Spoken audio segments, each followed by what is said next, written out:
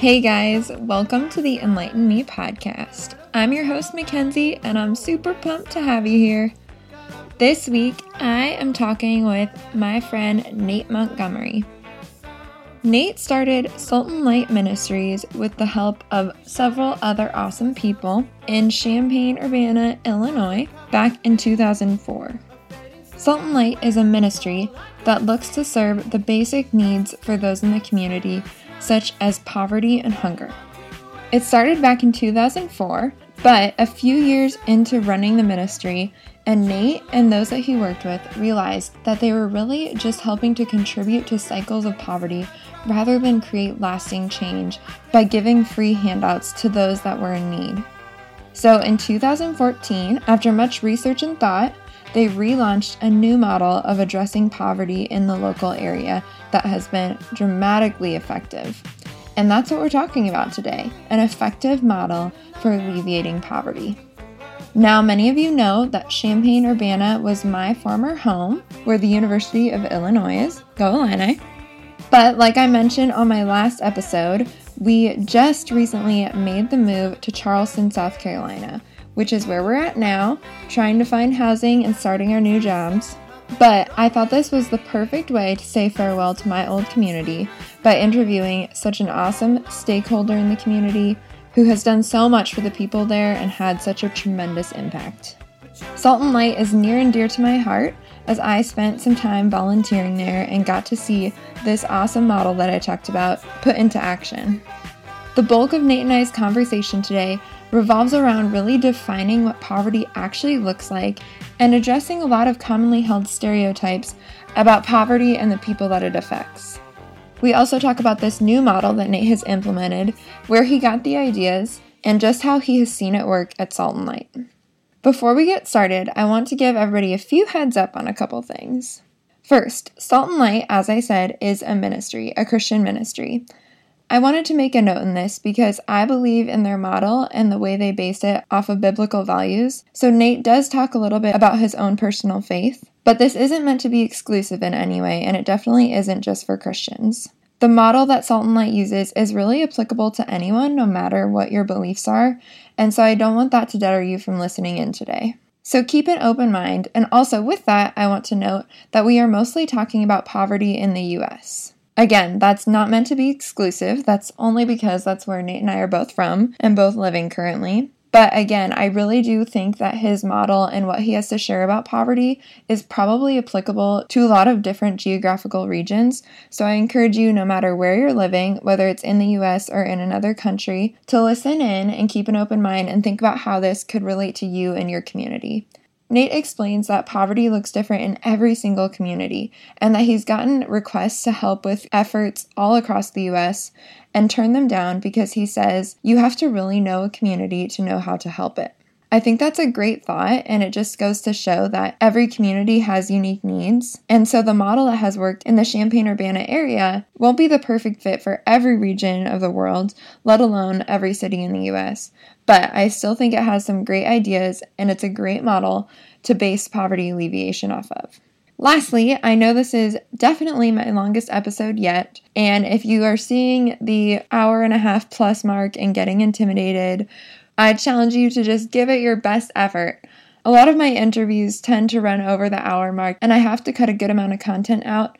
But when I was editing this episode, I just couldn't find anything that I felt good about taking out. I loved everything Nate had to share because it challenged so much of the way that I thought before that I just felt like I needed to leave it all in. It was all such rich content. So if you can't listen to it all in one setting, that's okay. Maybe you have a long drive like I just recently had, and you're going to breeze right through it. Or maybe you need to break it up into a couple different work commutes. Whatever way you do it, I just encourage you to listen to all of the content because it's super rich, and I just know you're going to get a lot out of it. I do have to admit that part of the reason we get off topic is because Nate reveals something that I did not know about he and his family that I was pretty much fangirling all about and had to ask a lot of questions about. I'm not going to say what it is because I want to keep you in suspense, but just look out for that because it's pretty baller. So I don't want to add too much time onto this, so without further ado, here is my conversation with Nate. All right, so Nathan, welcome to my podcast. Thank you so much for taking the time to talk with me today. Thank you for having me. Yeah, of course. So can you just tell the listeners a little bit about yourself? I'm a 40-year-old husband and father of 4, and from here in Central Illinois, born and raised. Never lived more than 45 minutes from Champaign-Urbana, and so that's my roots. For me, it's been an interesting journey growing up in not a Christian home, and just the oldest of 3, and navigating that in a home where both parents were present up until 6th grade, and very much, I felt, kind of what I felt was a typical loving home, but one with drugs and alcohol, and not typical, I found out later in life. And so, from 6th grade on, it was just my dad and my brother and sister and I. And so, I've experienced a lot of things that a lot of kids today have with, not having both parents, not, the negative influences of drugs and alcohol at home, and but also growing up, in a predominantly white community as a white guy, and all that entails and affords. And so, but then, coming to know the Lord in my early 20s, and just kind of figuring that out, and pursuing that and following that, and how that ultimately led me into what I've been doing for the last 15 years with Salt and Light. Yeah, great. So can you tell us about Salt and Light and what this organization does? Yeah, so when we started Salt and Light, it was really evangelical in nature was the drive. It was there was a few of us guys that came together with a desire to share our faith, and we wanted to do it in what we felt like was Christ's model, which was meeting people where they were at, meeting their needs, and through that, then sharing the gospel. And so I started in all ignorance of poverty and need and the issues in our area, but with that drive. But very quickly came to realize my role in relationship to those that were coming through the door and into the community, which was not what I expected, as people were laying their burdens down as we would talk and pray and things, and so it really kind of challenged me right away to kind of seek really God's guidance and direction, because I was not trained as a pastor. That was not my background. I actually was in corporate world, doing a number of things, including statistical problem solving as a quality engineer for a foundry that was a supplier for General Motors. And so I was kind of moved from that into where God had me here, and so I didn't have the training to be a pastor, to be in that role, and so it was really challenging when people were kind of laying these burdens down and asking for prayer and talking about these things that at 26 I didn't have a clue. And so it was very much for me a journey of discovery of who I was and who I was being called to be, but then also in my role, what that looked like. And so Salt and Light, we started with meeting basic needs as a food pantry and a clothing closet, and very quickly grew into the largest one of those in our area, all the while just really handing things out. And so during that time, I began to see the very real generational cycles of poverty play out in front of me. And so over, I think we were probably about 8 years in or so, where we'd been around long enough that now I was seeing kids who had stood in line with their parents now standing in line as young adults on their own. Wow. And so I was wrestling with that. I was really struggling with, acknowledging that, I knew we were doing some good, and I knew that as far as, kind of walking out our faith, we were doing that. But at the same time, I saw a large number of individuals for whom what we were doing was not really affecting lasting change in their lives. And so during that time, I was introduced to a book, When Helping Hurts. And that was revolutionary for us and for me here at Salt and Light. I mean, that was the light shining down, angels singing moment of epiphany, right? Like, oh my gosh, I mean, this is what I've seen, this is what I've experienced, but it was articulated in such a way that it just resonated with me, and it helped to give some clear direction, at least ideologically, to where we might head. And so that was like a 2.5-3 year journey of our staff and our board wrestling with this book and the ideologies and what that might mean for us as an organization. And so we wrestled with that, ultimately launching in 2014 with our model that we currently have today, which is really the antithesis to the one-way giving model, a model that's really built on engaging individuals and doing with instead of for, so that they might realize the fullness of who it is they have been created to be. Really cool. That's really cool. And so you helped to start Salt and Light in 2004. 2004. Okay. And then you came up with a new model 10 years later. Yep. Okay. That's great. And now what's your official title with the organization? Yeah, so my official title is Executive Director. Okay. And so how many people started with you in 2004? So when we opened in January of 2004, I was the only staff person. Okay. Wow. And so it was pretty much board and volunteer driven. And then the fall of that year, we added our first person. Okay. And a guy came to us from, he'd been with Youth for Christ, came and was with us for almost 7 years, 6.5 years. And so, but we were pretty small for quite a while because we added him that fall, and then it was a couple more years before we added our next person. And so that was in 2007.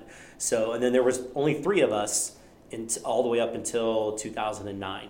And so in 2009 was kind of when a lot of things changed. Okay. We were nominated, our family was nominated, and then on the show Extreme Home Makeover. And your family was? Yeah. Oh my gosh. Wow, that's crazy. Okay, I remember I watched that with my mom religiously when I was younger, so I wonder if I saw you on there. 2009. That is so cool. Yeah, so we were the next to last. There was like 1 more season or 2 more seasons. It was near the end of the show's reign. And so we were a part of that, and so they highlighted us, but Salt and Light, and so that brought like this whole nother level of awareness locally and beyond to what we were doing, and really just even raised the credibility, right, of what we were doing in the eyes of those that had no idea. Wow. And so with that, we grew dramatically overnight as far as the number of people we were serving. So with a show like that, you have an immediate but temporary kind of influx of donations for sure. But so for us, we had that. It was about 6 months to a year where we saw an increase, but then it kind of came back down to earth a little bit.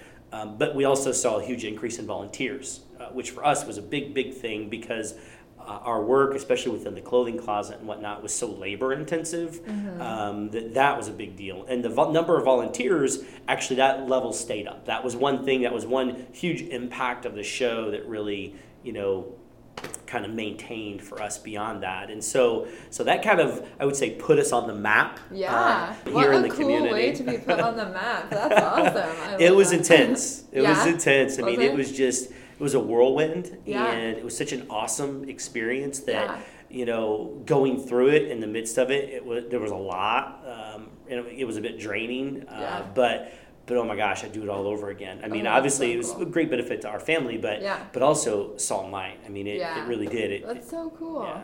That's so cool. How long did it actually take for them to do the house? A week. They actually said the build time was 96 hours. And so, because the builders, like the show when it first started, it was, they would just kind of rehab the home, right? It was several years before they're like, hey, we're going to tear it down and build a new one. Yeah. And so at some point, the builders, the contractors who were the ones responsible for the build, they started timing it because it was almost like a race from one show, one build to the next build. They wanted to do it better, they wanted to do it faster, and so they would time it. And so our builder, they timed the actual build time because there was times where they would have to stop for filming purposes. Okay. So it's like they would kind of stop the clock, So the actual build time they said was like 96 hours. Wow. So that is crazy. Are you still in the same house? Oh, yeah. Yeah, we've been... So, yes, that was 2009. August of 2009 was when they showed up and everything happened, and then the show aired in October. And, yeah, we've been there ever since. Wow, that's so cool. And did like friends nominate you or something like that? Yeah, so that was pretty cool too. They were looking for a family in this area, and I think it was because they had a builder who had already said they would do it. Okay. And so they were looking for a family in Central Illinois that fit this week of service model. And so I think it was Obama's first term, and he was going to have this National Week of Service. And so they wanted a family that kind of fit that. So this was slated to air during that time. Sure. And so they were looking in the area, and they had contacted the local United Way, who knew the organization. Yeah. But it was interesting. They had reached out to a friend of ours about nominating this friend. This friend had cancer, and their home could use it as well. Yeah. And it had some circumstances that were certainly merited it. Yeah. But the friend, who we were, not super close, but knew each other, nominated us. Wow. And so cool. So it was pretty crazy. Oh my gosh, I love that. I didn't mean for this to turn into an interview about that, but I'm so intrigued. Oh no, I get it. We get questions all the time. Okay. I'm used to it. I mean, because the show will rerun. Yeah. In other countries, all over this country, and whenever it does, we'll get a little flurry of emails, questions. That's so cool. And every time I run into someone, especially for like the first time, that maybe new or finds out, they always ask questions. Yeah. Okay. And so that's so cool. No biggie. Gosh. Okay, I love it. All right, so I want to talk more about Salt and Light and the new model eventually, but first, can we start talking about poverty in the U.S. and what that really looks like? I feel like for many people, they know that poverty is a problem, but they don't really know what it looks like, or maybe they think, oh, that's really a problem in other countries, but in the U.S. it doesn't really happen, or maybe that just looks like homelessness and they know that's an issue, but they don't really know that much about poverty. So could you talk about that? Yeah, so, poverty is such a complex issue, right? Not just internationally, but nationally. And for our conversation, obviously, we're focused on poverty in the U.S. Yeah. And I think the most important thing for people to remember is that there is no one description of what poverty looks like. Mm-hmm. Depending on the environment, whether it's urban or rural, depending on the economy of that area, depending on the geography of that area, poverty can look like a lot of different things. And I think that for us, we tend to connect poverty with a lack of stuff, right? Mm-hmm. Especially a lack of food. Like hunger and poverty tend to go hand in hand, right? Right. And our psyche and how we tend to engage need. Yeah. And there's certainly a lot of truth to that, a lot of validity in that, but there's a lot of misunderstanding as well around what that looks like. Certainly, when we talk about poverty in developing countries, we are often talking about survival, right? Yeah. We are talking about enough food, shelter, resources to survive. Yeah. In the U.S., most generally, that's not the case. Right. It's not to say that we don't have those kinds of circumstances, but they are not the majority of what we see. Sure. That what we see is very different in our country, in particular as it relates to the issues surrounding food. And I feel like, unfortunately, that's where our largest misunderstanding relates, is how it relates to hunger. And I think that, unfortunately, a lot of that misunderstanding has been perpetrated by organizations and lobbyists who most directly benefit from by working with that particular issue. And so what I mean by that is, when we think about hunger, when someone says, when they talk about people in need and people who are hungry, right, we tend to think about our mental picture is people who don't have enough to eat, right? They are struggling to have enough food to feed themselves and their families from one day to the next. The reality of it is when we see billboards or we see research that espouses so many people that are struggling with hunger, or so many kids especially who are hungry, that's misleading. The USDA on their own website actually states that they have no measurement for hunger or the number of hungry people. And they are the ones, right, doing most of the research as it relates to these issues. Sure. They say they don't measure hunger because they recognize that that's a multifaceted, nuanced thing to call someone hungry. So instead, what they measure is food insecurity. Well, food insecurity is a whole different animal than hunger. Food insecurity, as far as the USDA and how they define it, there are actually 4 different levels for food insecurity, basically from high to very low food security. And in order for a family or a household to be considered food insecure, there's a questionnaire that's administered. And so for a family, I believe it's like 18 questions, and if you answer yes to 3 of them, your family is considered food insecure. Okay. Well, the lower level, or the higher level, because food, basically high food security and marginal food security are kind of like the 2 high levels, and the 2 low levels are low food security and very low food security. Well, to be considered at the low food security level, you answer those 3 yes. Well, the definition of low food security is that they report a reduced quality, variety, or desirability of their diet. Little or no indication of reduced food intake. Okay. Right? So what it's so it's telling us that you could be considered low food security if you don't have the choices, right? The access to healthy options or very many options. But that does not mean that you're eating less or that you're not eating enough. Okay. Right? So that would not be the kind of picture that we would typically have as it relates to hunger. Sure. And so the problem is that if you're a nonprofit organization or a lobbyist group that's working on behalf of food-related issues, right? Trying to explain what food insecurity is or putting up the number of children who are food insecure doesn't market real well, right? That doesn't have the same emotional pull that when we use the word hunger does. And so what happens is this research that's done that identifies the number of food insecure families, people, children. These groups take this data, they take this information, and then they simply call it hunger. Okay. And so for me, what frustrates me in that is it's really a misrepresentation of what is really going on here, right? And as a problem solver, is that being my background is kind of how I'm wired, right? When you kind of walk through the steps for solving any problem, right? In order to do that effectively, the first thing you have to do is identify what the root issue is, right? Or what the heart of the problem is. And so what happens here is by really misidentifying what the problem really is, we will never come up with a solution.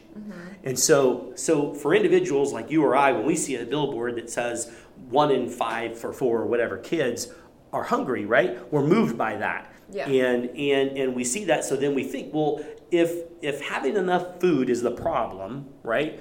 Well, then, we should give people food, right? That's a reasonable response. And so in developing countries where often the need for emergency assistance for food is needed, okay, that's a reasonable response to give someone something. The problem is that if it's not the actual issue and we intervene in that way, then we're not actually helping to advance a real solution. And so I think in our country, a lot of it boils down to how we identify the differences between emergency or crisis needs and what are chronic needs. And so in our country, by and large, most of the food issues are chronic. Right. Okay. This isn't an emergency situation. It's not a situation where I need enough food to feed my family today or this week, or we won't eat. Right. We will not survive. And so that's not generally the situation. Yeah. It's also not a situation where if I give you food that you're not going to have the same problem next week or next month. That it's more of an ongoing sort of a situation. And so when it's an emergency, once again, great to come in with that emergency help. But if it's not, if it's a chronic need, if it's an ongoing need, and I intervene with an emergency intervention, like giving you food, unfortunately, what happens over time is we develop dependency and we create entitlement while diminishing the individual. And I think that's the most important part, that unfortunately, in our one-way giving models, especially for food, what we're unconsciously communicating is that you, the recipient, have nothing to offer, nothing to contribute to this relationship or to this situation. You have need, and I, as the provider, have things, and so I'm going to give you things, and that's the extent of the relationship. Yeah.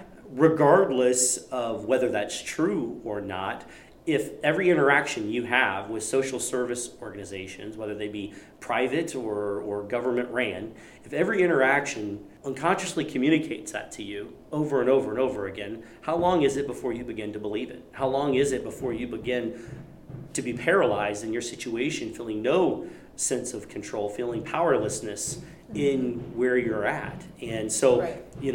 It's unfortunately our food systems and how we've addressed that issue of hunger has been, I think, the greatest perpetrator of this diminishment of self, of others, and how they see themselves, how they see their capacity. Because I think, for us, that's why a lot of our approach has been built on this idea of the affirmation of dignity, right? Because I think that a person must first believe in their own capacity before they're going to take steps to move forward and affecting any kind of change in their lives. And so we must first affirm that you have capacity, right? Yeah. That in your humanity and how God created you, that you were gifted with skills, gifts, and abilities that you can use to not only affect change in your situation, but in the community at large. And so unfortunately, when we engage in a lot of these one-way giving programs, namely for food, it has the absolute reverse effect of what we would hope to accomplish. Yeah. I mean, I know that, so Lyndon Johnson first declared war on poverty back in, 1964, 67, something like that, I think 67. And so he declared war on poverty, and the idea was recognizing that we needed some safety nets, right, to address a lot of these needs coming out of, especially the Depression era and a lot of things that had happened culturally. And so we start to embark on this campaign, and we start to enact programs designed at helping and assisting individuals so that they're not just stuck, right, in this state of poverty. And so 1971, just a few years after this first is enacted, I think our poverty rate is around 12.6%, right? Well, since that time, in the last 50 years, we've spent over $23 trillion just within our government. That does not include nonprofit work, but we spent over $23 trillion on different types of quote-unquote entitlement programming, right? And that kind of runs the gambit, whether it be from health care type stuff to food assistance, but over $23 trillion. Well, today we're sitting at a poverty rate of just over 12.5%.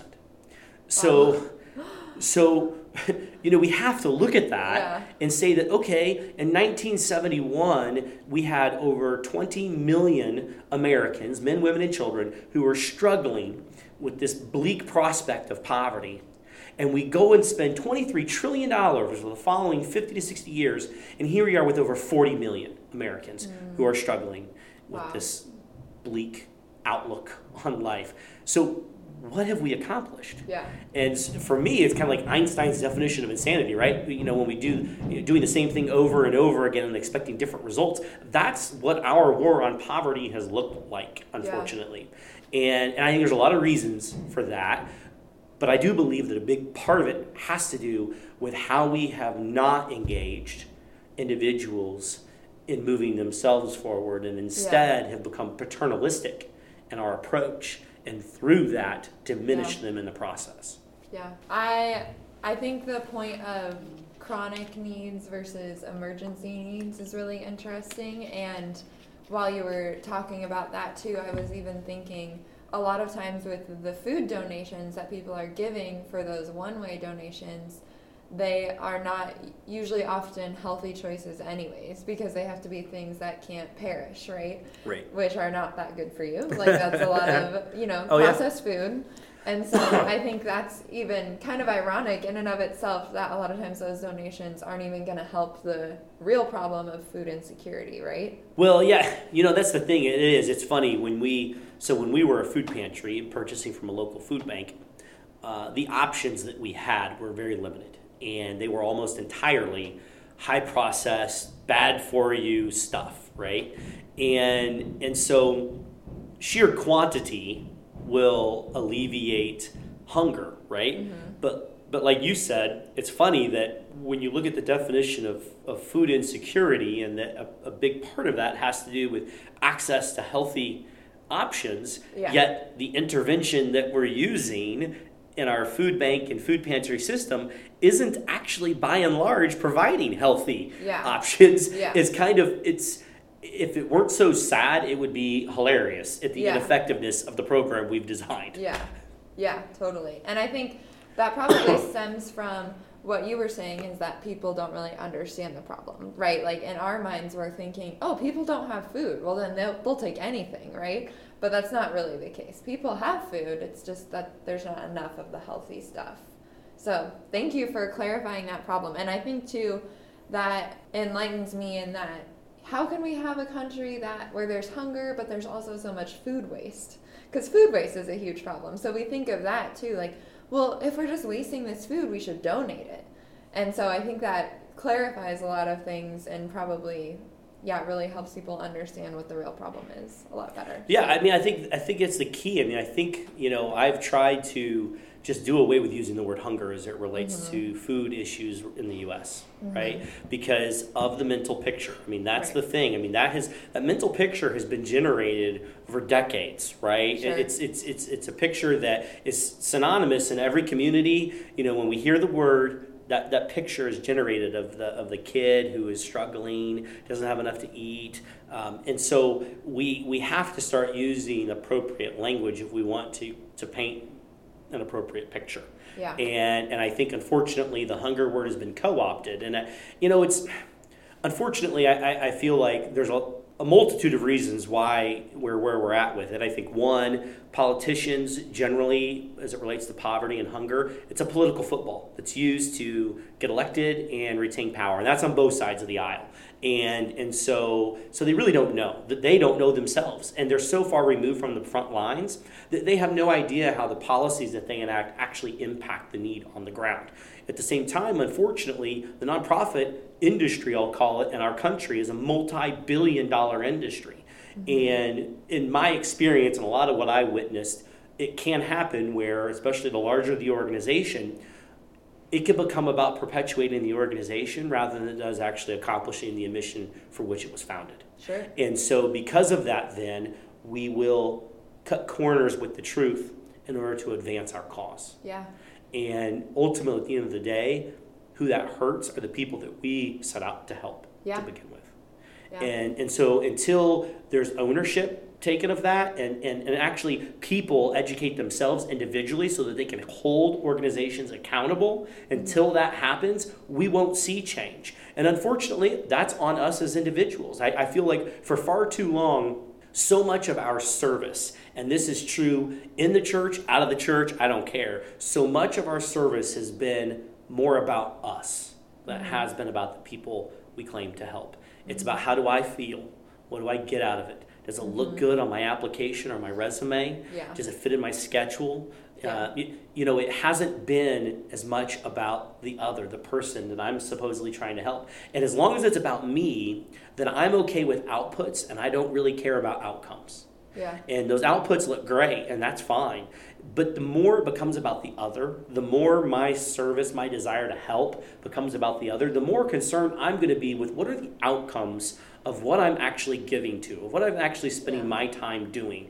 What does that look like? And then when I began to dig into that, I'm going to see these things for myself. I'm going to see the brokenness in the systems that we've created, and it's no longer going to be good enough. Yeah. And so it has to start with us as individuals being accountable for why we're doing what we're doing, and then holding accountable those things that we support that are supposed to be doing it. That's really good.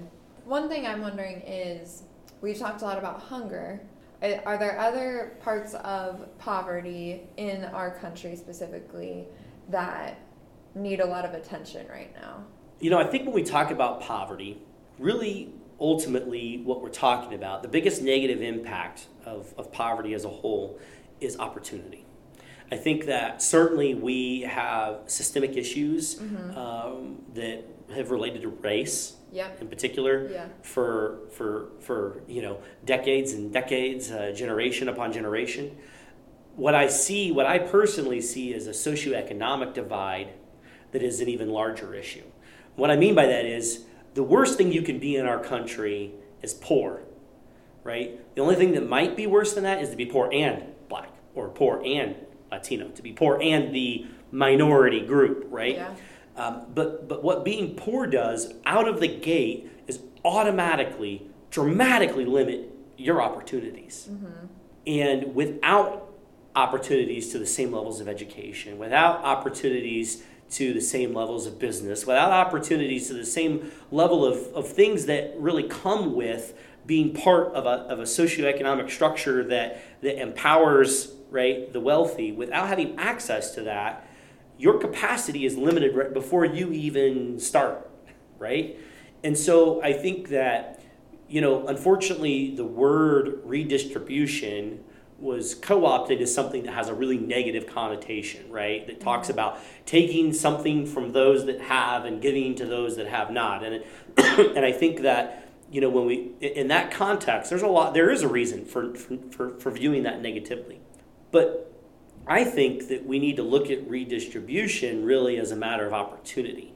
And how do we distribute, maybe not even use the word redistribute, but how do we distribute an equality of opportunity for everyone, regardless of their income level, regardless of the color of their skin, regardless of the country of their origin? How do we distribute an equality of opportunity? Because that's really what poverty is about, right? That's the biggest, most negative side effect of poverty is that diminishment of opportunity, because we see so many individuals who have tremendous capacity, but without having the opportunity to realize that, will never attain the levels of success that they can. And it's, I was having this conversation actually last night with my almost 18-year-old.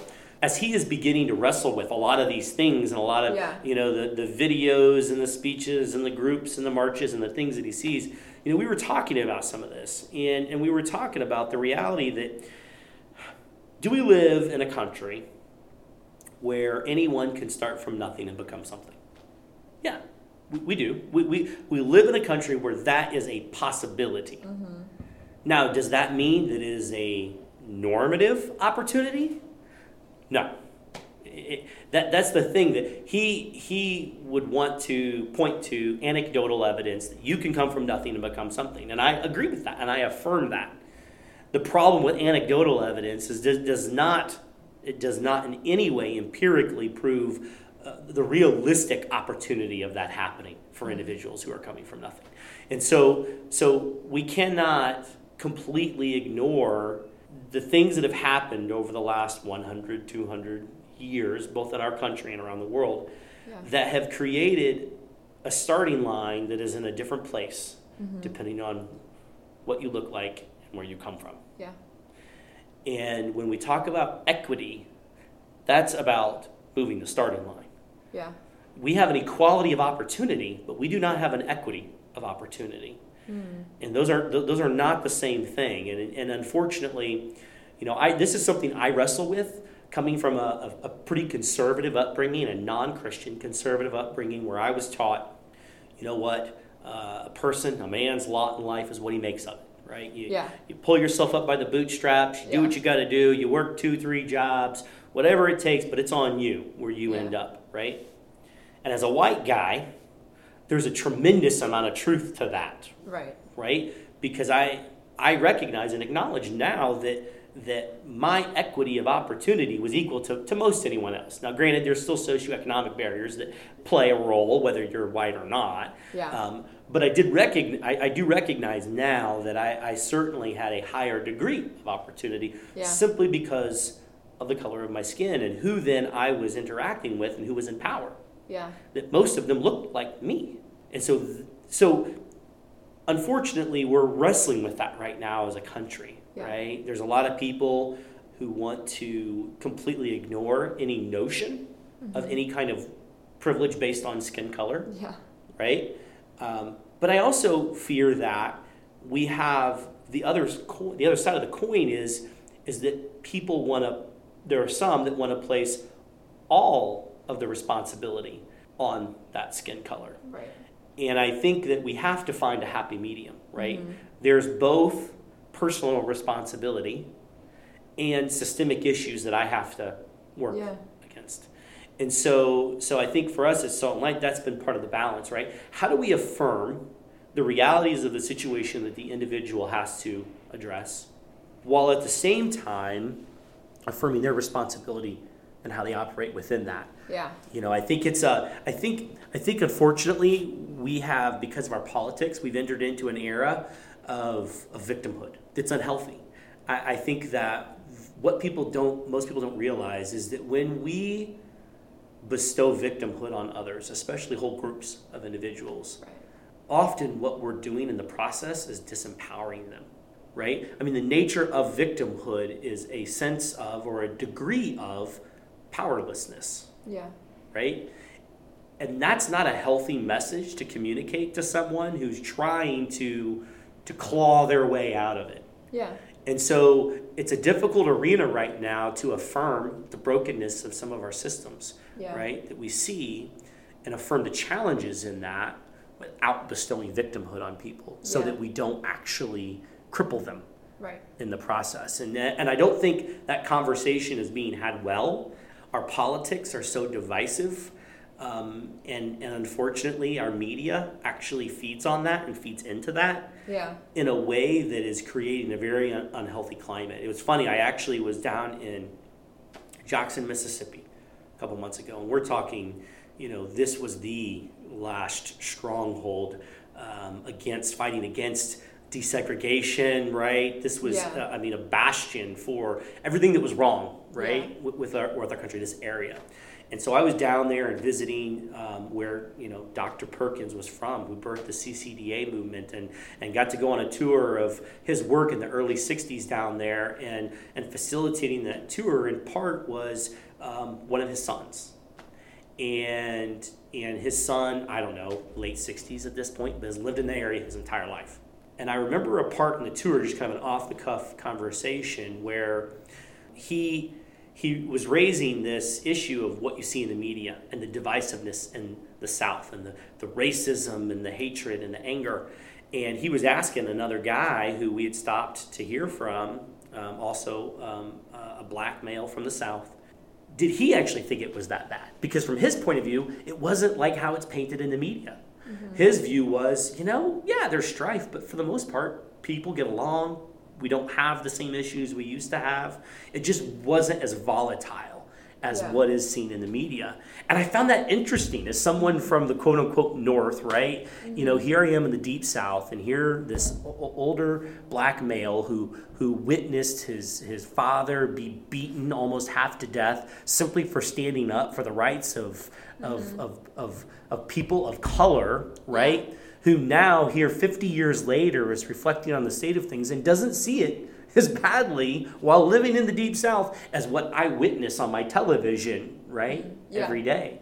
And so I think that unfortunately, I've been working on turning off some of that stuff, but also diversifying what I see, so that I don't get pigeonholed into thinking things are as awful as they are, and that I can enter into each relationship with a fairly open context, so that we can have constructive conversations like this that just aren't happening. Yeah. Well, thank you for bringing up the race piece, because I do think a lot of people don't understand that it's not a coincidence that race and poverty go together, that a lot of times people of color in our country are the majority, more so living in poverty than white people are. Mm-hmm.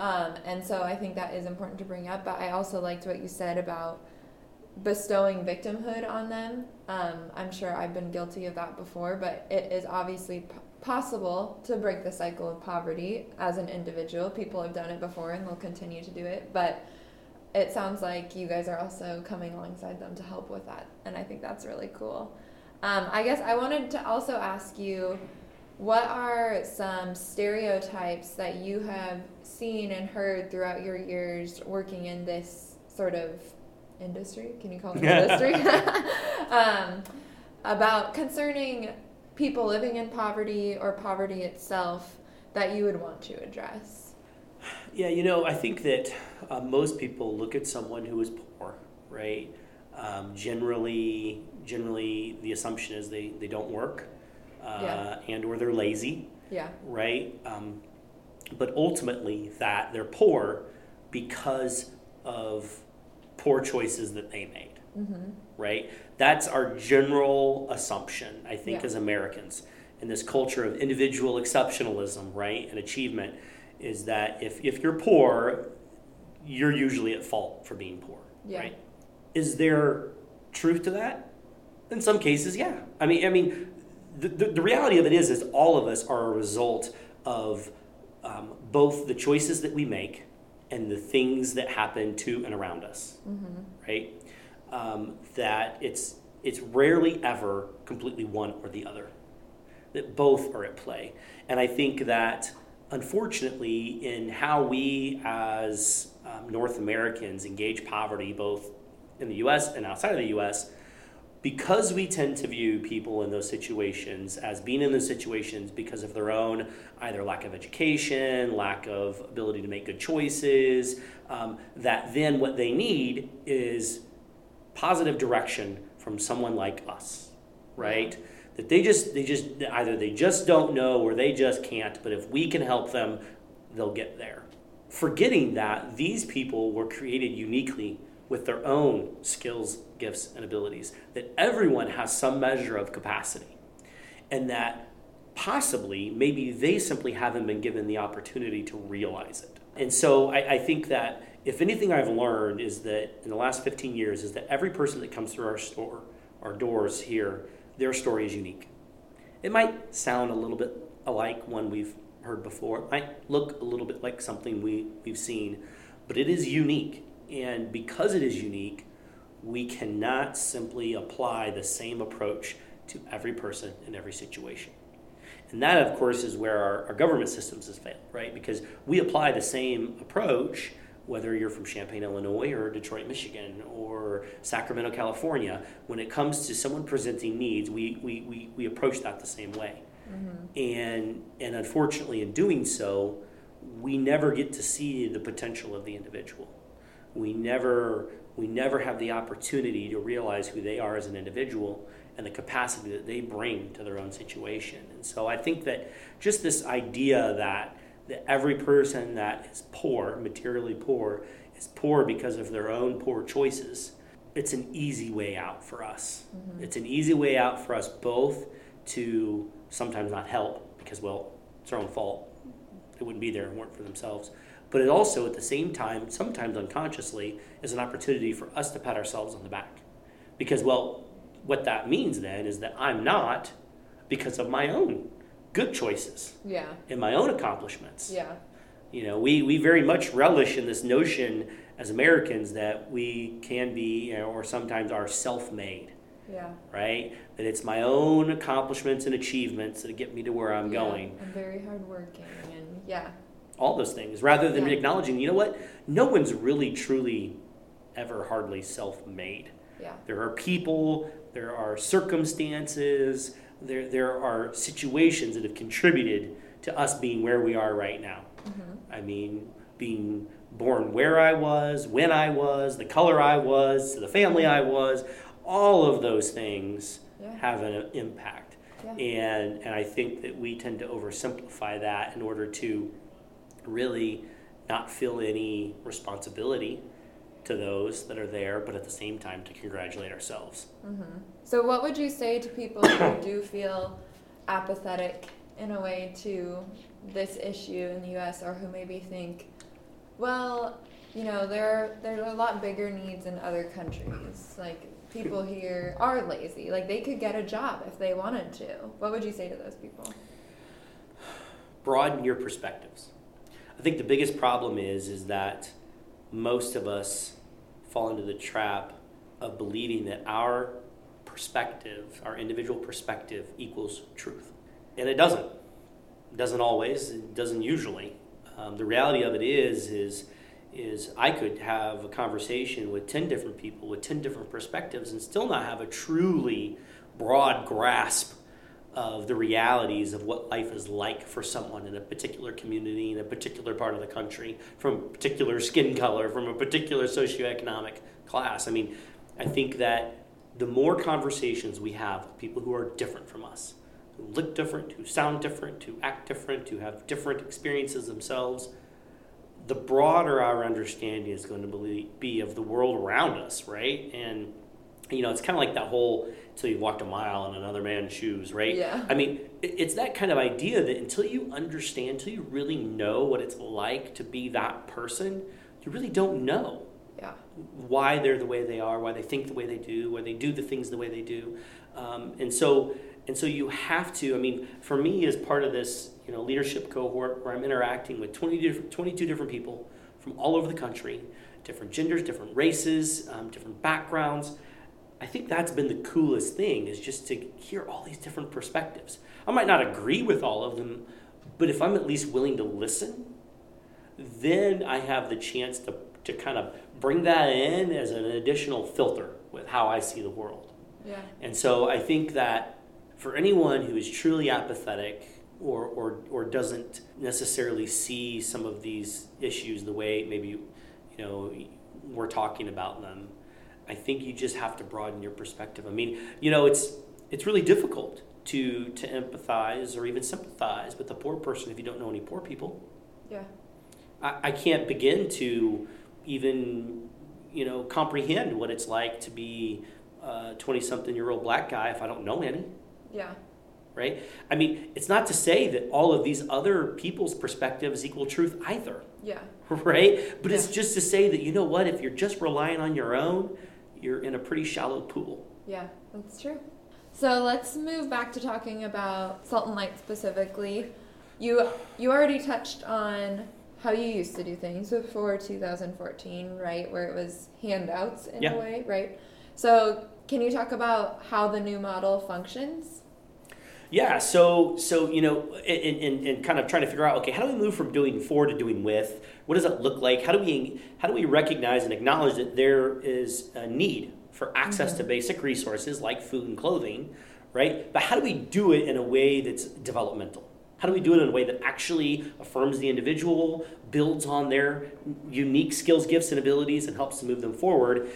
That's where we came to where we are today. And so what we have now is, as opposed to people lining up for hours and waiting in the cold and the rain for a bag of groceries they didn't pick out, our participants have the opportunity to volunteer to work at any nonprofit in Champaign County. And for every hour they work, they earn store credit at minimum wage, $8.25 an hour, and they can use that store credit to then shop within our grocery and our thrift store. So this is a complete paradigm shift, right, from how we were doing it and how typically we engage with this need. And it has so many implications from one, right, just affirming and empowering the individual to use the skills they have, right, to acquire the resources they need. That is massive. I cannot overstate how important that is in developing the individual's sense of self-worth to the point that they then feel they have the capacity to make other choices and move forward in affecting change in their life. And so it's it's been beautiful to see that, to see how people access and utilize that resource and the feedback we get on how it makes them feel about themselves, how they see themselves. And so for us, we actually have we kind of have two groups of people now, and we're continuing every day to work through how do we best serve these two groups. So we have those individuals that are utilizing this opportunity who have capacity for meaningful employment outside of Salt and Light, right? And so for those individuals, we want to provide access to this resource while developing them so that they can step out into this other outside meaningful employment. But we also have now a whole group of individuals for whom meaningful employment outside of Salt and Light is not a realistic possibility because of their capacity, whether it be individuals with developmental disabilities, whether it be elderly people with physical limitations, whether it be individuals with emotional, mental health issues. And so that group, one, is much larger now in this model than it was in our old model. Because that's a common question we get is, well, what about the people who can't, right? The people who can't work. And generally, when people ask that question, that's who they're thinking about, right? Or those with developmental disabilities, those with physical limitations, the elderly. We have exponentially more of those people now than we did when we were simply giving it away. And I believe the reason for that is those groups of individuals often feel diminished. Right, are often treated as though they can't. And so when given an opportunity to contribute meaningfully to the community, to acquire the resources they need to their own capacity, they jump all over it. Yeah. Right? They want that. They crave that sense of community. They crave that heightened sense of self-worth, right? And so it's been awesome to see this. So we have those two groups. And so we're really looking at them as kind of the lifetime credit earners, right? Those individuals who they're likely never going to be able to find outside employment. So for them, we're that safety net, but we're a healthy safety net. We're a safety net that gives them an opportunity to contribute to their community and feel good about themselves in the process while meeting the physical needs that they have. And so the credit earning piece is completely unique and innovative. There's nothing like that in the country, but it's also a social entrepreneurial model. Right? So our store is not just open to those people who are in need. It's not just open to low-income individuals. It's open to the whole community. And so anyone can come in and shop with their dollars and cents. And through that, it actually helps to fund the programming. Yeah. So we've transitioned from a model that was 100% reliant on donations from the community, from individuals, businesses, and churches, to by the end of this year, we're expecting to be 85% funded through people shopping in the store. And so that's a completely, when we, in this day and age, when nonprofits are struggling to raise funds and are constantly needing more and more support, we actually are developing a market-based social entrepreneurship model that can be self-sustaining into the future. At the same time, it creates jobs. So we've gone from an organization that had 4 full and part-time staff to right now we have 43. Half of them are coming from that generational cycle of poverty. Half of them are people who have stood in line at our food pantry line or at other places in the past who are now working in the community. And so it really has this kind of 3-pronged approach of developmentally providing access to these resources, creating jobs in the process, and doing it with a self-sustaining system. And so, for us, this credit earning piece is kind of the pillar, right? That's the foundation that draws everyone in. But we have educational opportunities that we wrap around that, right? From financial education and soft skills jobs training to computer technology and childcare for participants who are working on site or attending classes. We want to wrap around the individual to provide them with the supports they need in order to move forward and out of needing to earn credit. Wow. So how have you seen it work? I mean, it's only been 4 years or so since you've been implementing the new model.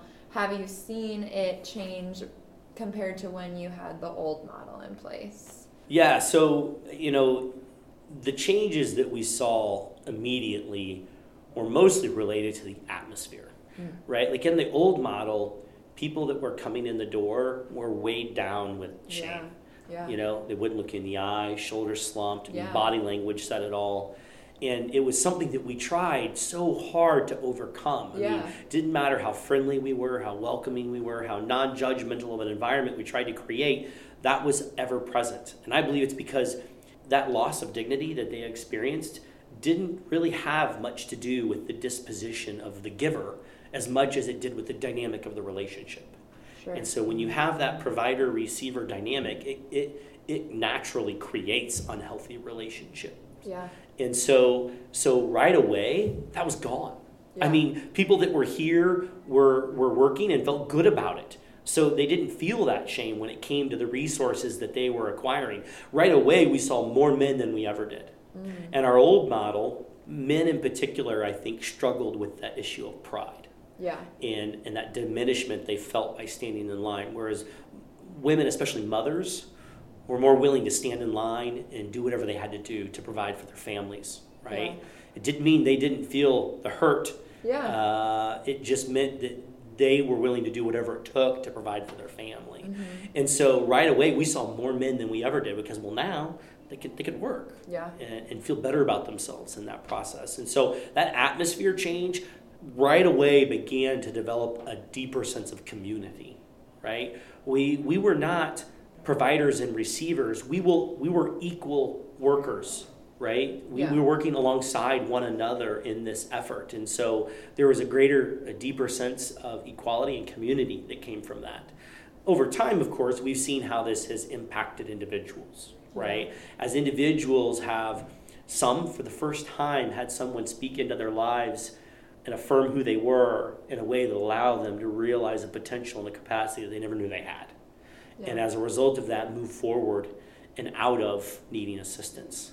And so, it's been the stories that we hear from the people, and in large part, how they feel about themselves and how they think about themselves now versus before. That, I think, is one of the greatest impacts that we've seen over the last 3 years. Really cool. Love it. Next, I would love to talk about kind of what should we do with this knowledge. Like, we just learned a lot about poverty and about a really effective model for helping to alleviate poverty in a community.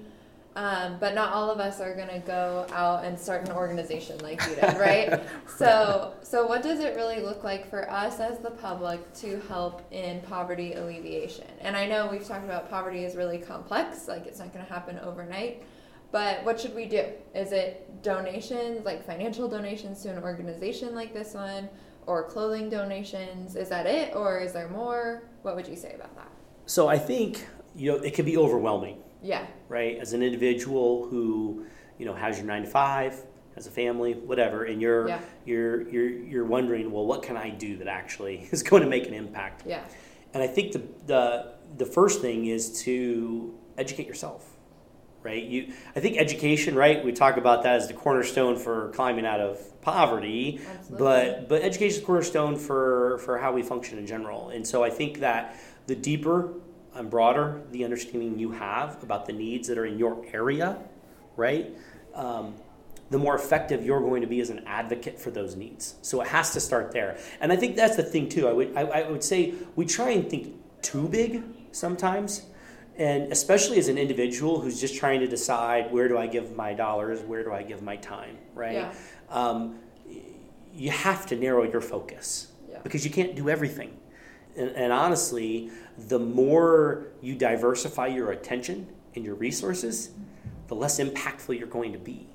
And so I think for us, if we could just focus on our own individual communities where we're at, and if everyone did that, the impact is going to be felt across the country, right? And around the world. Yeah. And so I think that, as we start with education, it's understanding, I think, some of these foundational ideologies as far as what are healthy ways to engage poverty, both just in my daily life and then in my engagement in organizations. But then what does that look like in my community? Who's doing what? Yeah.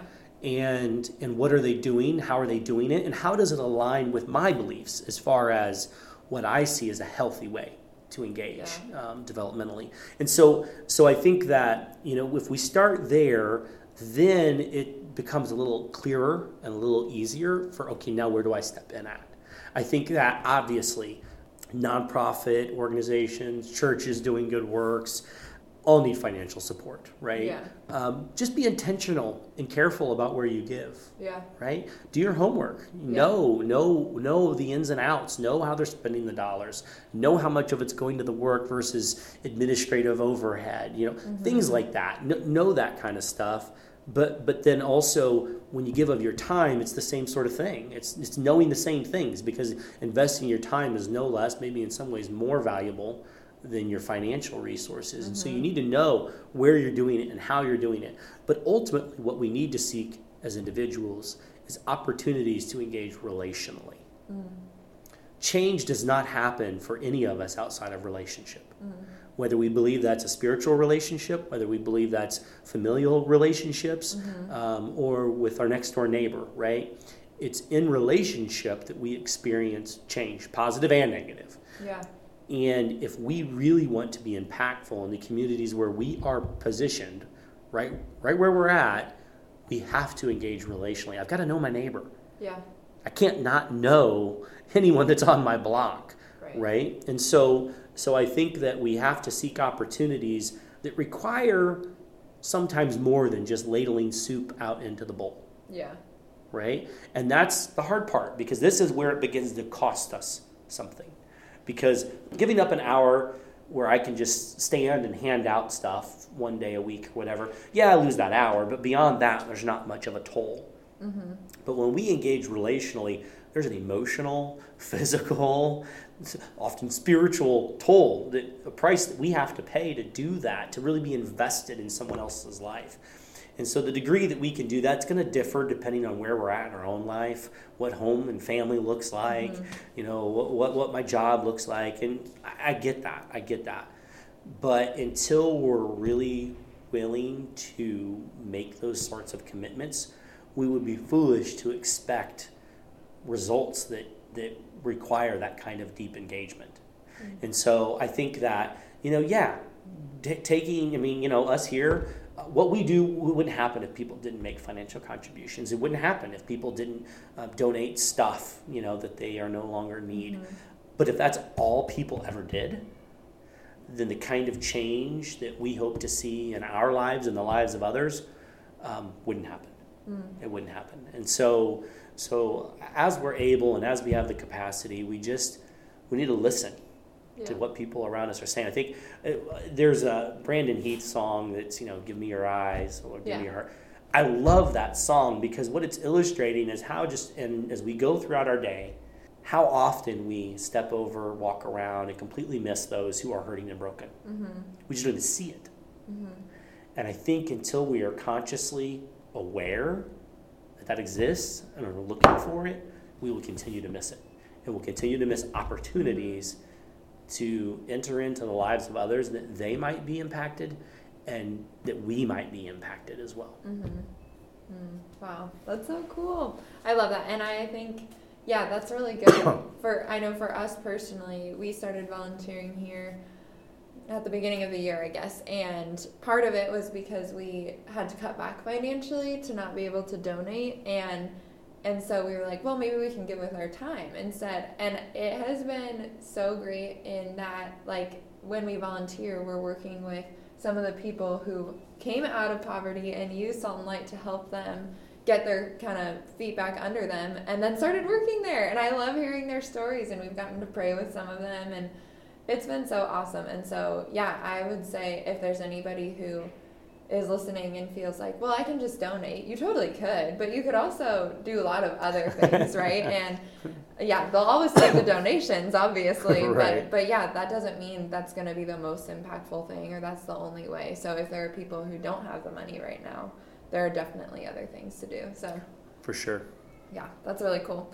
You kind of touched on too, something else I loved was the community focus. The community focus does help because poverty feels like such a huge problem, so huge that we just kind of brush it away because how are we ever going to end it, right? And so I love the community focus because that feels a lot more achievable, and I think it helps us to feel more empathetic towards it too because it's our people in our community. So I think that's a really good idea to just have people focus on their individual communities. So. Yeah. Well, and it's like, what's that cheesy but true, story or analogy that's used all the time of the kid that's, walking on the beach and there's all these starfish that have beached, and this older guy is watching this kid, and there's just hundreds of these starfish, and it doesn't. They're going to die. I mean, just because they're beached and they're not going to have the water they need. But this kid is picking them up and one at a time throwing them back, into the ocean. And then the older guy, I think, he kind of is a little mocking, but he's like, there's no way you're going to fix all of this problem, right? There are all of these starfish. You're not going to save all of them, But the kid's response basically is, well, I did that one. Right? It mattered to that one. What I did mattered to that one. I just threw back there. And so I think that, if we look at it as we have to solve some huge, national, global, or even state problem, right? Or even my whole community. If I look at it that way, it's going to become overwhelming and I won't be able to. But I do think that, to recognize that it's just right where you're positioned at, but also to be careful not to fall into the trap of thinking you're fixing a problem. That's the thing. I think when Helping Hurts talks about the best, or is one of the most useful things to me, is how we, as Americans in general, often enter into poverty with these God complexes, right? That we're the fixers. That there's a problem and we're going to fix it. Yeah. And the reality is that we all have and do experience brokenness in some way, shape, or form. Yeah. So we are all broken people, and for us, for me in particular, as a believer, I believe that I've been restored only through God's grace, right? Mm-hmm. And so it's not through my own efforts that I'm able to really be in any way made whole, right? Mm-hmm. But what I fail to recognize when I see someone in poverty often is that they're the same as me, the exact same as me, and that what I have to offer them is not answers for their problems, but a relationship that can actually build us both up and restore both of us into who it is we've been created to be. And so I think that's the danger is even some of the language that I know I've used today, or is this idea of that we're fixing things, we're the ones doing in this, and I think that's something that we've got to wrestle with, right? Mm-hmm. Is do I see myself as better than or more than the other, whoever that other is?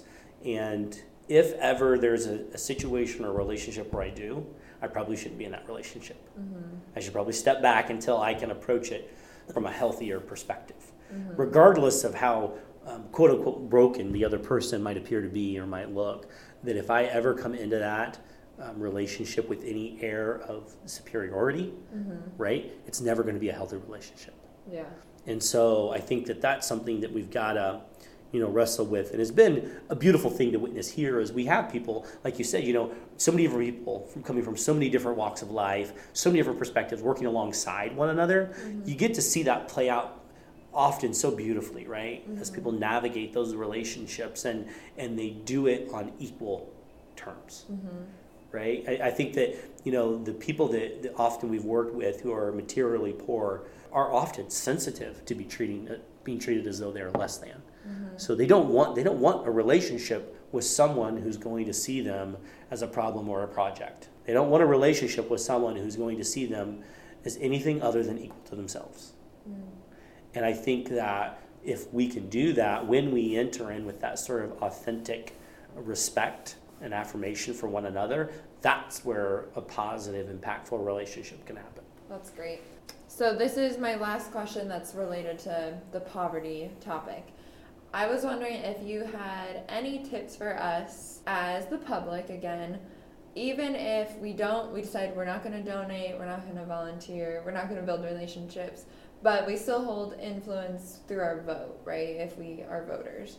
So I was wondering, without getting political, so to speak, if you could just give us any ideas of what we should look for in public policy or in who we're voting for to help with food insecurity, poverty, homelessness, those kinds of topics. Yeah, so politics, right, is always a touchy subject as it relates to poverty. And basically you can surmise from my talk earlier about Lyndon Johnson and his war on poverty that I don't hold what our government has done in high esteem as far as accomplishing anything of note.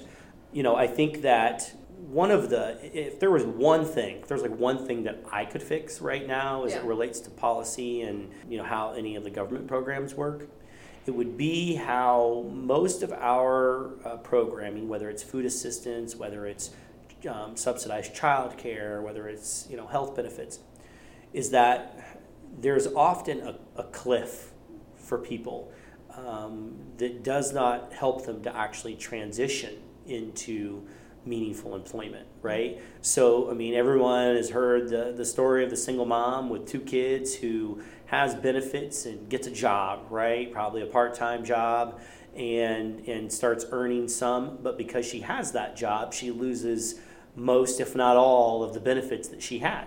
Yet the job doesn't make up for the benefits that she lost. Right. And so what really needs to happen is some common sense reform as it relates to how most of these programs are administered that allows individuals the opportunity to transition out of needing these in a way that they don't suddenly lose everything that they had. I know that right now there are far too many people who need help but are just above the line for qualifying, right? Yeah. Who don't make enough to really survive on, but don't make little enough to qualify for assistance. Mm-hmm. And there are some, just because of their own perspectives, how they were raised, the experiences that they had, who are unwilling to go, and get assistance. And so we'll labor there almost in futility for forever. Unfortunately, though, we also have created this generational cycle of poverty where individuals recognize that I'm better off if I don't. Yeah. Better off if I don't try. Better off if I don't get a job. Better off if I don't get married. Yeah. And so I think that, unfortunately, there needs to be transition on that end to encourage and push, right, moving forward. But I think that that's the biggest problem is all of these programs, quote unquote entitlements that we've developed over time have really disincentivized a lot of the things that help people to be successful. Mm-hmm. And so until we make changes in how they work and how those things function, so that it actually does encourage that kind of growth, I don't think we're ever going to get there. It was interesting back in Clinton's, I think it was his second term, they actually passed some bipartisan welfare reform, right? It was the Welfare Reform Act that they passed that put certain work components, requirements into the ability to receive some of the different benefits that were available. And some of what we saw, I'm not saying it was all positive, but some of what we saw from that was actually a sharp increase in wages, employment, earning of especially single moms and especially single black mothers. So that we did actually begin to see some boats rise in that. And I'm not saying it was perfect. I'm not saying it in and of itself was the panacea, but it was a step, right? And, unfortunately, so this was a Democratic president who worked for bipartisan reform with Republicans at that time, I think Newt Gingrich maybe, who did this. Well, during Obama's first term in office, he actually took out a lot of the teeth of those changes that were enacted. And like you might expect, we saw the opposite happen as far as the positive incline. We saw a decline. And so I think that there needs to be a lot of thought given to how it's done so that we recognize the constraints that people are working within. Yeah.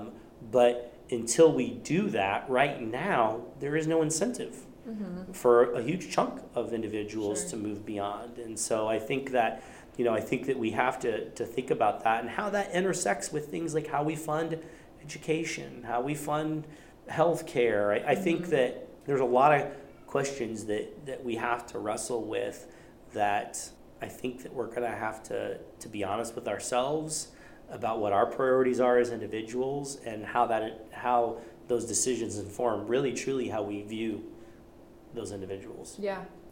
I think that's a really good point because some people will argue, we just need to end welfare, right? And to just suddenly end welfare would be really harmful for a lot of people, right? Yeah. And I think, it's more of a system of growing responsibility is what it sounds like. And I can kind of relate that to what I do now for work in education. I work with a lot of underprivileged, at-risk students at the university. And a lot of people that I work with, I've noticed, have this mindset of we just got to get them graduated. Just get them graduated. Just get them graduated.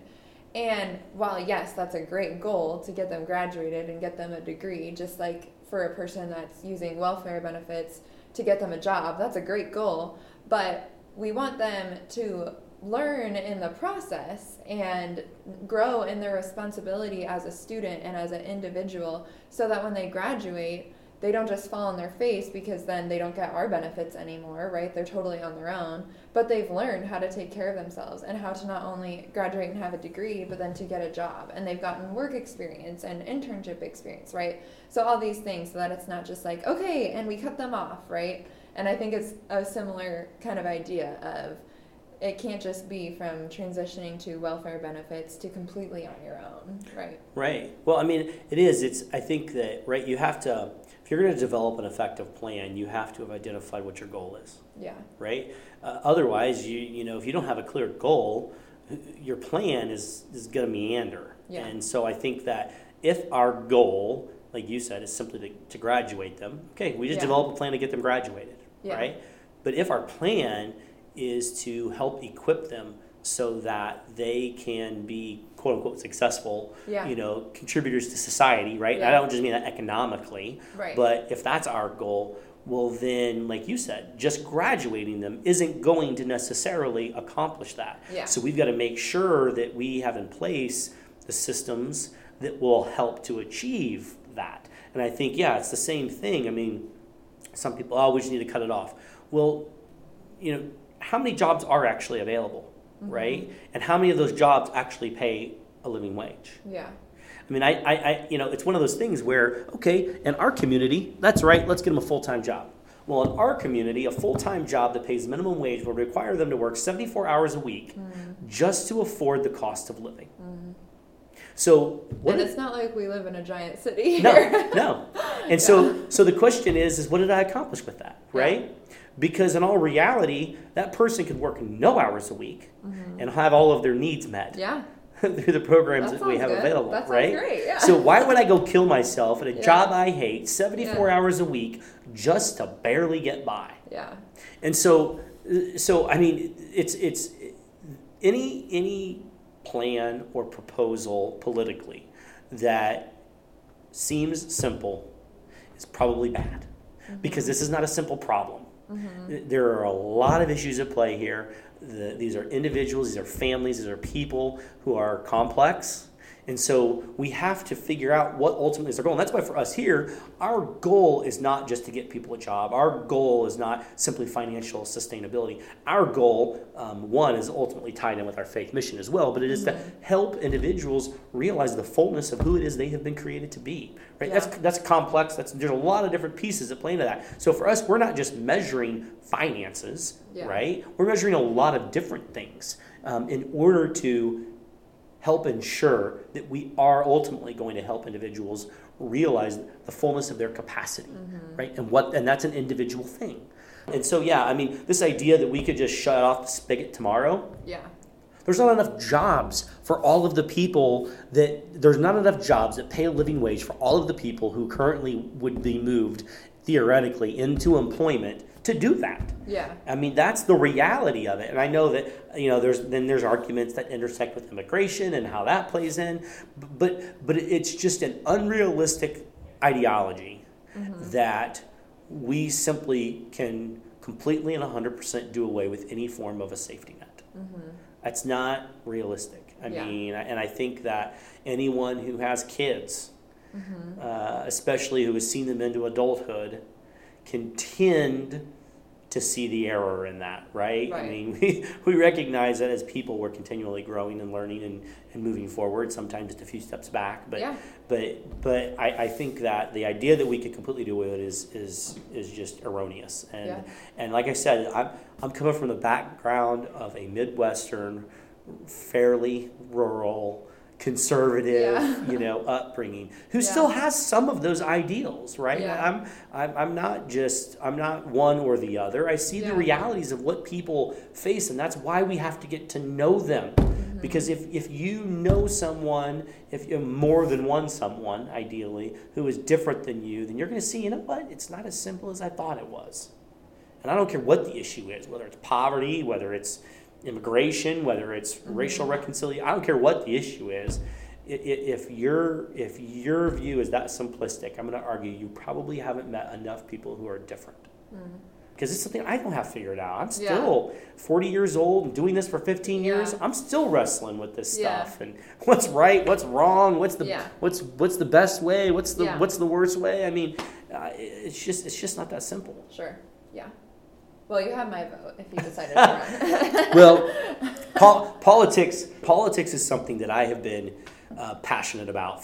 I grew up in that. My dad constantly would play kind of the devil's advocate to challenge and get me to think critically about things, and we would argue, And so I've been passionate about politics for a long time, and still am.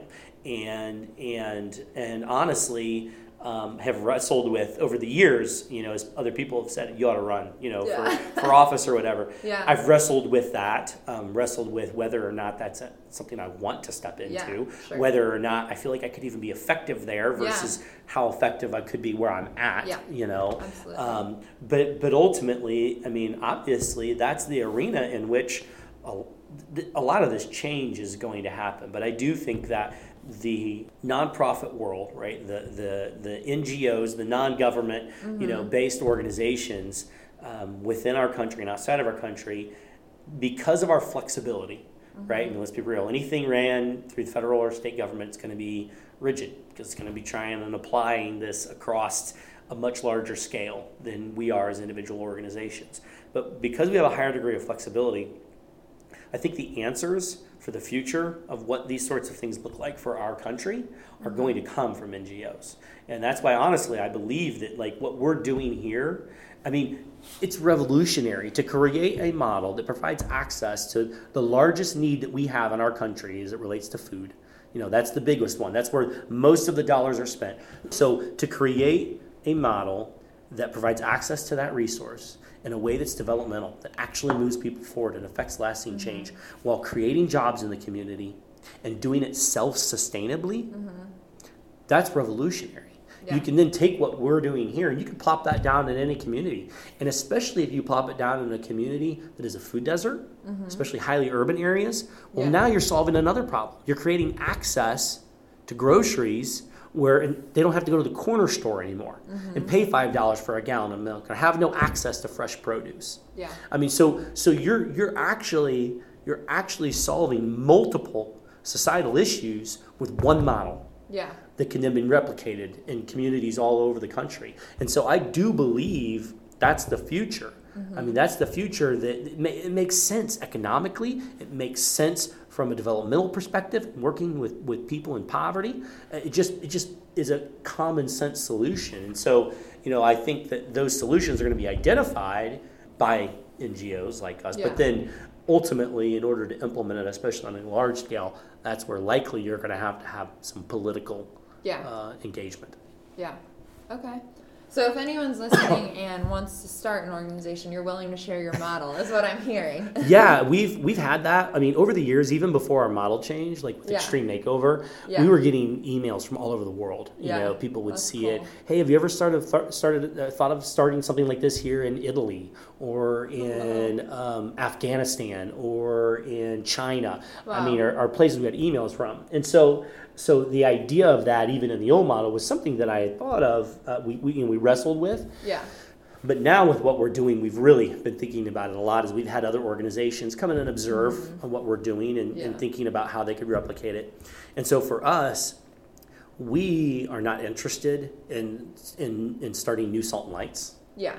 I believe that part of what makes us work and has helped us to do what we do is that we're local people who understand the community. Yeah. And so what we're interested in is helping other communities start their own thing. Right. Maybe it looks just like ours. Maybe it doesn't. Maybe they have their own little twists, and changes that they make because they think it's going to help their community better. Right. But that's something we're not proprietary in our model and what we do. We are eager to share it with other communities and other people who are interested in affecting lasting change in the lives of those they work with. Yeah. Awesome.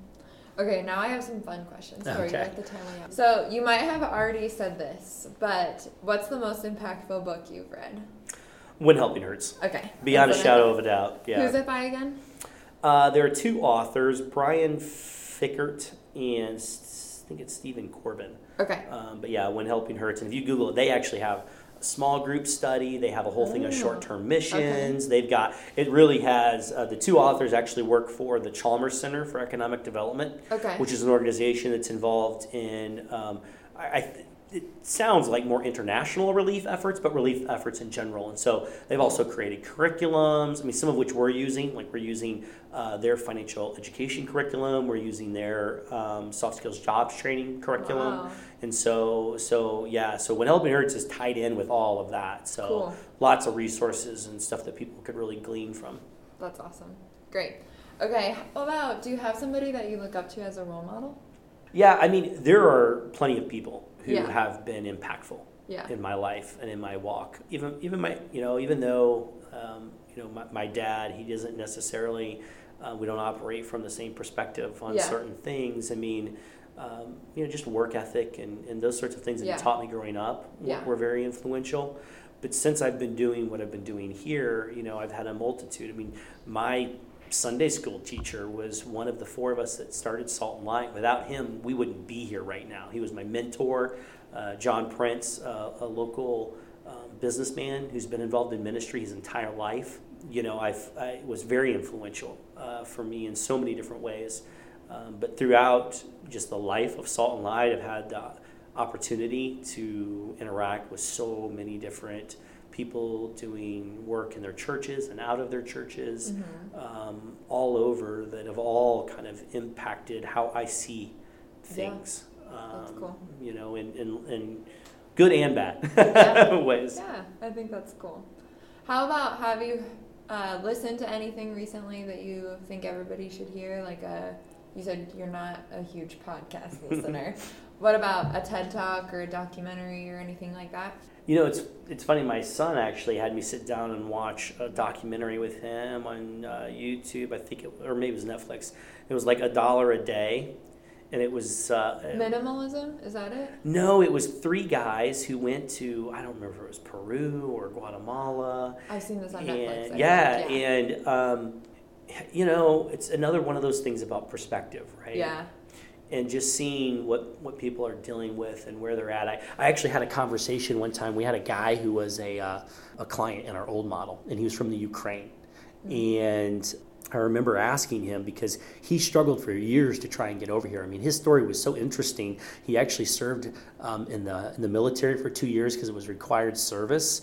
And he was over in Russia at the time when you couldn't hardly find food at the grocery store. So it wasn't like not having money. There just wasn't bread on the shelves at the store, right? So he talks about all of these struggles and trying to get to the U.S. for almost a decade, trying to illegally, crossing borders, doing different things because he couldn't get over here legally. And finally he made it. He came in through Florida and was detained for like 7, 8, 9 months, I don't know, and went through all of this process ultimately to be able to stay here.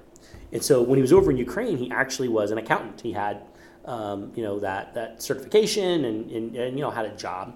Well, so he gets here, that doesn't transfer, right? And so he's trying to make his way, he's going to school, he's working, he ends up getting hurt, having surgery, different things to where he's now standing in line in our pantry. Wow. So this is a guy who's intelligent, has skills, had a future to some degree, right, where he was from, but struggled so mightily to get here and finds himself in our line. And I asked him, because we became friends, because we were the only people that he knew here. And so he ended up, one of the surgeries he was going to have, he had to have someone there. He had no friends, no family, nobody local. So he asked me if I would come sit in the waiting room, because they wouldn't perform the surgery without him having someone present. And so through that experience, we began to talk, and I driving him home and getting him medicine and everything. I was just asking him questions as I was hearing all this stuff about his life I'd never heard before. And one of the things I asked him was like, does it ever bother you, everything that you went through to now find yourself in the position that you're in? Do you ever regret going through all that to get here? And without hesitation, he said, not at all. This is the best country on earth. Wow. Without hesitation. I was like, wow.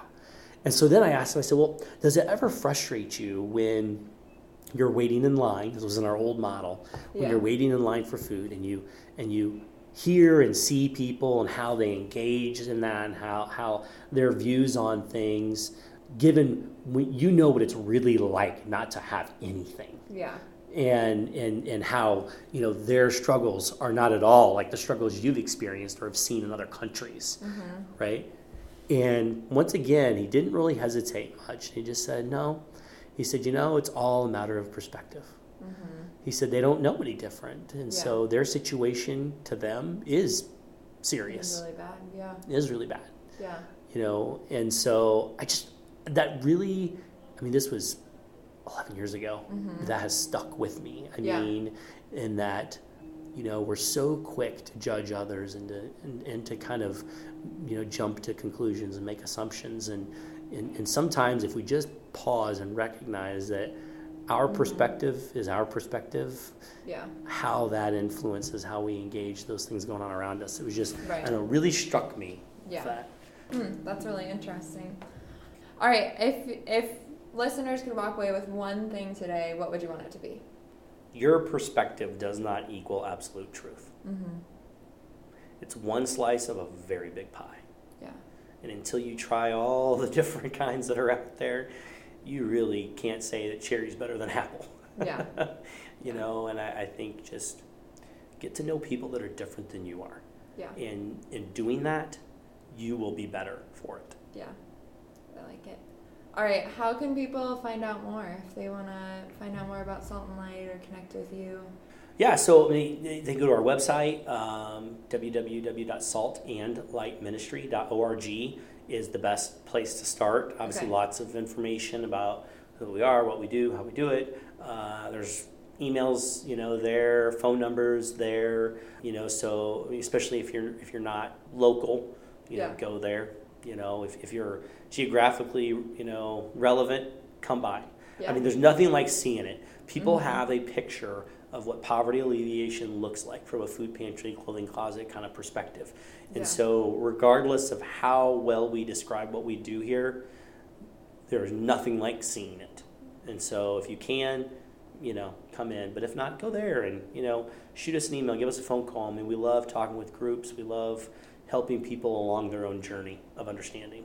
Awesome. Well, thank you so much for taking the time to talk to me, to talk with us. I think that people probably learned a lot from our conversation and hopefully created awareness. And I'm just, I love what you guys are doing. So thank you for taking the time. Thank you for having me. Yeah.